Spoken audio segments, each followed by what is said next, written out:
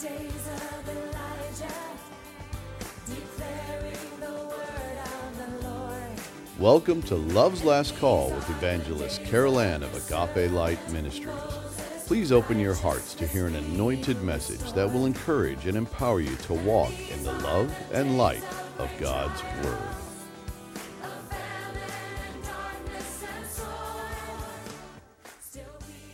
Beloved, we are in part 2 of our current study, Unholy Alliances and the New World Order. And in our last segment, we addressed the interfaith efforts of Pope Francis, with emphasis on his covenant agreement with Grand Ayman Ahmed al-Talib, Egypt's Islamic cleric. We learned that they had drafted a manuscript together titled Document on Human Fraternity for World Peace and Living Together. The document inspired the creation of an interfaith religious compound named the Abrahamic Family House that will be constructed in 2022 on an island in the Middle Eastern city of Abu Dhabi, which is the capital of the United Arab Emirates. The compound will consist of a mosque, synagogue, and church standing side by side. Many are calling this project the One World Religion Headquarters, with its stated purpose to bring about understanding and tolerance among the various faiths. However, that resolution is deceptive at best and deadly at worst. For while they preach tolerance and acceptance, Ayman Ahmed al-Talib has boldly stated that Muslims who convert to any other religion, especially Christianity, should be killed. And it is illegal to have a cross displayed in the UAE. Therefore, the church that will stand besides the mosque and synagogue will not have one displayed. Additionally, the UAE defers to Sharia law, which strictly prohibits apostasy from Islam, and Abu Dhabi is part of the UAE, where it is illegal for Christians to evangelize. Therefore, we can see that any proposed understanding or tolerance is superficial, and only on their terms. The Abrahamic Family House is already spreading its tentacles to Washington, D.C. and New York City, where coexist propaganda is being touted by the chapters that are being formed there. And while that Antichrist project gains momentum, Pope Francis is spreading his interfaith one world religion agenda across many other platforms that cross over into the political arena as well. This is to be expected because the one world religion and the one world governmental and economic systems will be woven together into the fabric of the Antichrist global empire. As witness to this entwined fraternity, on December 17th, Vladimir Putin wished Pope Francis a happy birthday with this proposal. I am certain that with our joint efforts, we will be able to do a lot to protect the rights and interests of the Christians and to ensure the multi-confessional interfaith dialogue, end quote. An interesting side note about Putin is that he has a strong devotion to Roman Catholicism's Mary. In fact, it has been purported that he actually dedicated Russia to her.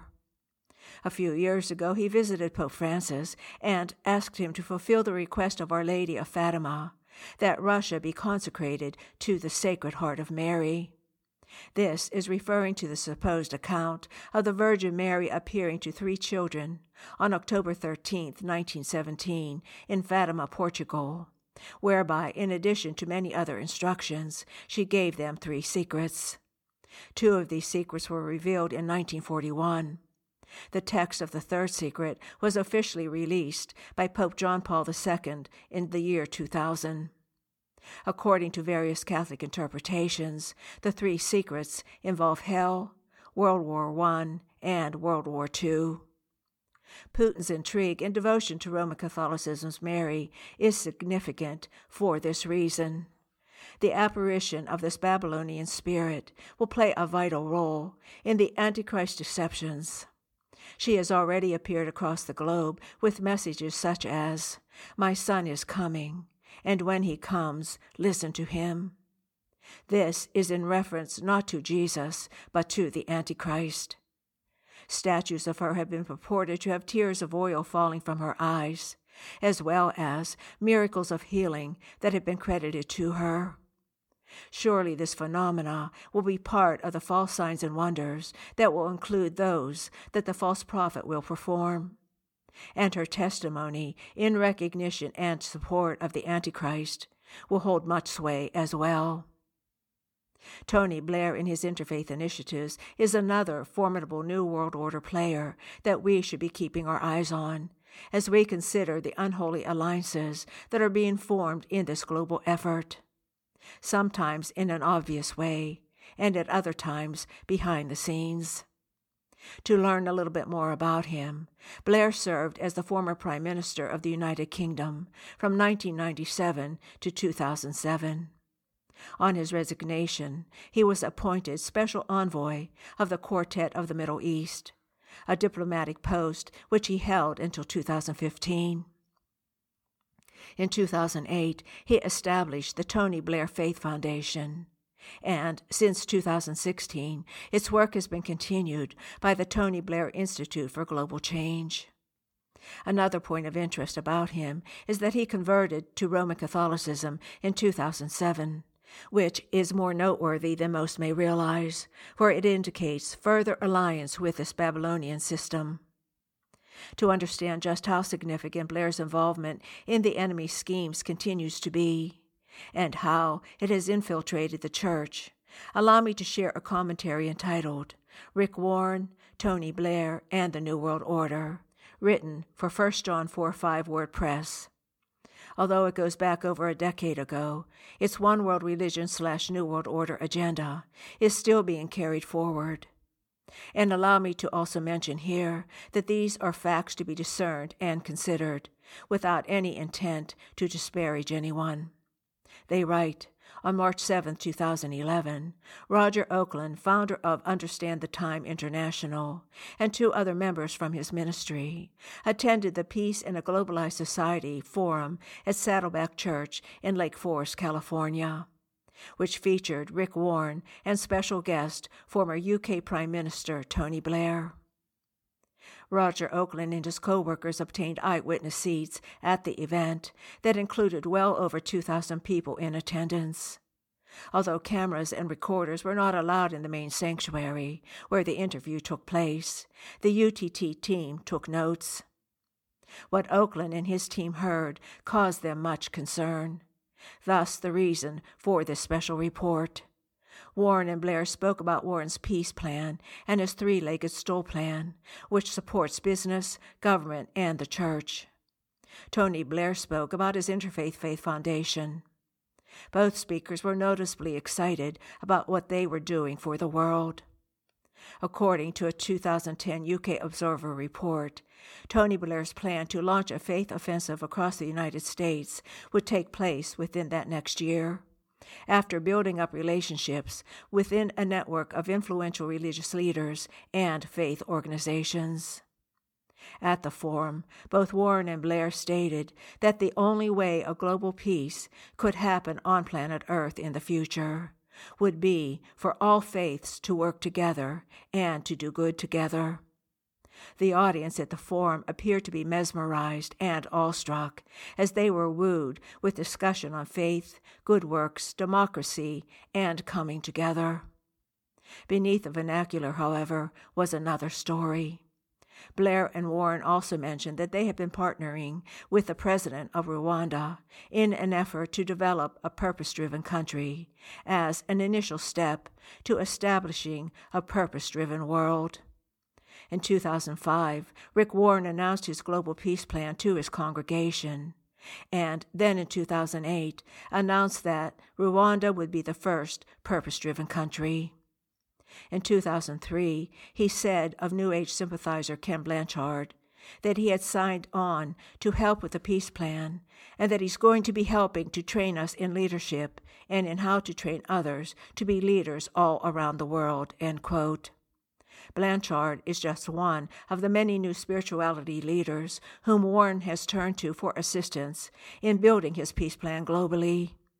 While Blanchard's name is not mentioned much publicly by Rick Warren these days, the fact remains that he sat on Blanchard's board of advisors with a number of New Agers at Blanchard's Lead Like Jesus organization.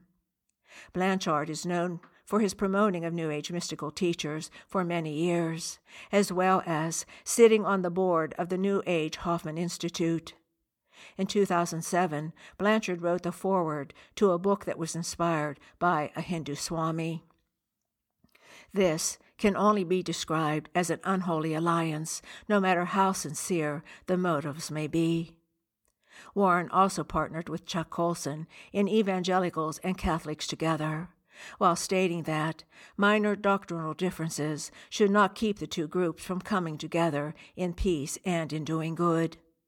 However, the doctrinal differences between Roman Catholicism and genuine Christianity are so dramatically opposed to one another that it is truly as light is to darkness and life is to death.